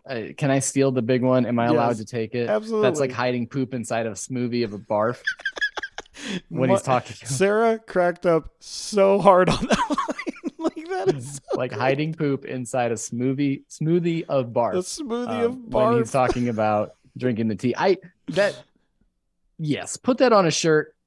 We got it. Yeah. We got it. Come on, Patrick at Reverie Apparel. Let's do this. And so the other one, too, here from Beard, another good one, another riddle one, where he says, only you can get these guys out of their pineapple percussions, which, of course, means doldrums. Doldrums, yeah. Speaking of Beard, I like when he said, I don't say this often enough because generally I think it's implied. But trust me. I loved that line, man. I loved that line. I was like, yes. I mean, it's about doing drugs, but I loved that. Like, generally, I think it's implied, but trust me. Just really great little insights into everything. And of course, because it's the first time this season, 10 a.m., baby. All right. So there is. Yeah, you got to do your bebe every time. Got my first bebe in there. And then I also just love like when Roy finally gets his bike right, he's going, let's go find a fucking windmill. And Jamie, of course, yells out for Granddad. Like that was just such a great moment there. Colin has a great moment before he fakes his sickness and leaves the team, where he says, I didn't come to Amsterdam to learn things. And that's in response to Trent Krim. But it's ironic because, of course, Colin learned so much about himself in this episode, right? So yeah. I really love that. And he learns it from Trent. And so I just loved that, like, that's just stellar writing, man. Yes. Like where you can get those different levels. That line seems like nothing that's a throwaway line, but then when you listen back to it on a second time, you're like, oh yeah, he did come to Amsterdam to learn things. He just doesn't know it yet. Yeah, you did learn things. So Man on the Boat has a couple of really, really good ones here. Man on the Boat. Yeah, I mean, he's got no name. But so he has one where he talked about, his relationship that ended. And he said to Rebecca, then in time, I realized that this thing didn't happen to me. It happened for me. And man, if there's anybody who can, recognize that kind of a thing, it's Rebecca, of course. But then I had to call out his last final one too, because as she's leaving, she says like, "I won't forget you." And he looks at her and he just goes, "You might." And then after a moment, she looks at me and just goes, "People get Alzheimer's," which is so terrible, but also pretty funny. Technically correct statement. Yeah, absolutely. I love man on the boat, mystery man, whatever Boat we're gonna man. call him. Boat man, hunk man. Yes, I love all of his stuff. And I liked his perspective, like we're talking about this divorce theme throughout, and his perspective on their relationship ending was really unique and interesting, and something that Rebecca needed to hear, because of course Rupert was cheating on her. And so there's a lot of parallels there as well. And so that line about happening to me, but actually happening for me, that hit home with me clearly, like a lot. And, so I just think that it's really, I like him as, again, this character that we get because Rebecca needed him in that moment. And then now he drifts away into the Nordic seas. Yep, absolutely there. So I'm going to save the Van Gogh for the end, because I think it's the most beautiful thing that's being written in this episode here. Yeah. Well, I mean, we've got to talk about Colin's monologue too. I mean, go for it. Like, I don't have it all down. Billy Harris, holy moly, man. I like just incredible delivery here. But the one that I have down, and I tried to get it right, so forgive me, audience, if I don't have it. I have an ache for both my lives to be my only life. I know we can't fix every ache inside of us, but I shouldn't have to hide it either. Those were the two lines to me out of that whole monologue that really just like stabbed me in the gut, because this guy just wants to be himself. He wants to be able to be himself when he's with his team and when he's with his boyfriend or whoever he ends up seeing at that moment. Like, it just, oh yeah. Why are we not in a place in 2023 where people can just be themselves? Like, I wish that for our kids, Jeremy. I see it. I see it in the way that my son interacts with other people. I see it in the way that your sons interact in other people. I wish it for our kids, that they can put away this petty bullshit about identity politics or whatever you want to call it, and just allow people to be themselves and just love one another and treat everyone with kindness, regardless of who they are or how they identify. That's all we got to do, man. That's all we got to do. Yeah, exactly. Right? Sorry. No, I mean, it's God. Why can't we just anyway? So one more funny one. When the TSA is asking Ted if he knows where triangles came from, he says, "I don't know. God dropped a square and it broke in half sideways or something." That was good. Not too bad there. And of course, he also said like pyramid ain't nothing but a triangle. Yeah. Before you go to the last one that I get from this is when Ted is explaining to Beard the type of offense he wants to run now. Yeah. He kind of goes through a litany of it. So the line that I took from it that I really enjoyed was, as long as they remember to fill in the space left behind, got to have each other's backs. That's for sure. So meaning that, like, even when they go into their other direction, somebody else has to come in and fill that void, or it's not going to work. So they have to know that they have the trust of each member of the club. And I think that that's what's going to propel them, is this trust not only in Ted and the coaching staff, but the trust in each other to really be able to take the Premier League by storm. And I think that's exactly what we're going to start getting to see episode 7 on. Yeah, and he actually puts another button on that where he says going from position to position until positions don't really even exist anymore, which I absolutely love. It's just like, no defense, no mid, no center, everybody just constantly moving, and somebody's going to be open and stuff like that. So that's really where it is. But all right, I'm going to get to the big one here because it's absolutely gorgeous. Part of this actually is a quote from Vincent van Gogh, I believe, but then there's also some context added in here. So as he's looking at the sunflowers painting, the museum worker comes up to him and says, "One doesn't expect to get from life what it has already learned it cannot give. Rather, one begins to see that life is a kind of sowing time and harvest is not yet here." And so then he goes on, he was just a humble preacher's son, and yes, he had his demons, but it never stopped him from searching for beauty, because when you find beauty, you find inspiration. If that is, you stay as determined as Vincent. Never stop, no matter how many failures. When you know you're doing what you're meant to do, you have to try. And man, oh man, I don't know if there's anything that encapsulates the episode better than that. Oh, just incredible stuff, man. What an amazing episode. Woo! One for the history books here. I think that this is going to be a lot of people's favorite episodes. I think some people are going to be upset at the Ted Becca of it all. But, just brilliant writing through and through. The way they weave these stories, it just shows us why we love this show and why we keep coming back every single week. So I loved it, man. It was so much fun. Hopefully we get some shorter stuff this next time. Yeah, no kidding. We'll see if it's an hour and 3 minute runtime. We're about at 2 hours for an episode. This is absolutely by maybe far our the longest episode yeah. of PB&B, but I think that our second season finale episode went pretty long too. And we had the random Josh Wigler Survivor episode. I don't know if that counts, which was great for his recaps.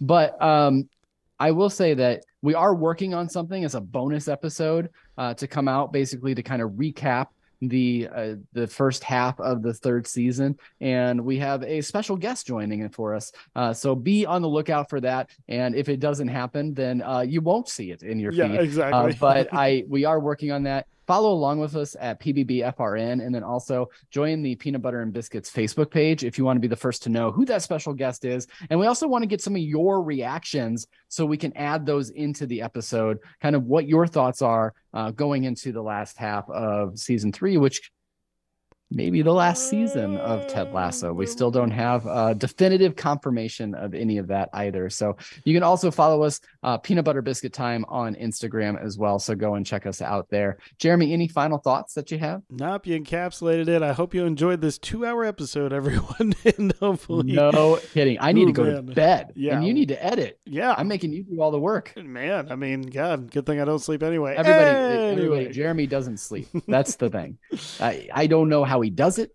The man doesn't sleep. I need my sleep. I will sleep when I'm dead, which will be early because I don't sleep. Anyway, folks. That is the most depressing thought you could have possibly ended this episode on. Thank you. You know what I'm going to do? Don't worry. Yep, there it is.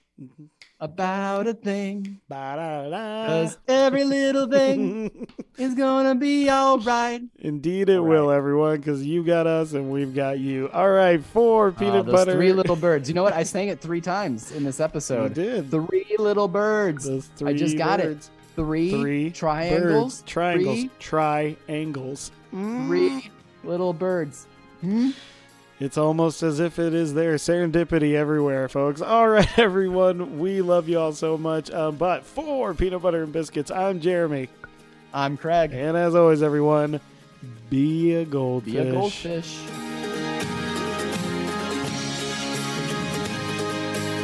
Thank you for listening to this episode of the Front Row Network, a proud Community Voices member of National Public Radio, Illinois. For more from the Front Row Network, including our articles or our other dozens of shows, visit thefrontrownetwork.com or nprillinois.org/programs/Front Row Network. You can also find us on social media by searching for the Front Row Network on Facebook, YouTube, and Instagram, and on Twitter at Front Row Reviews with a Z.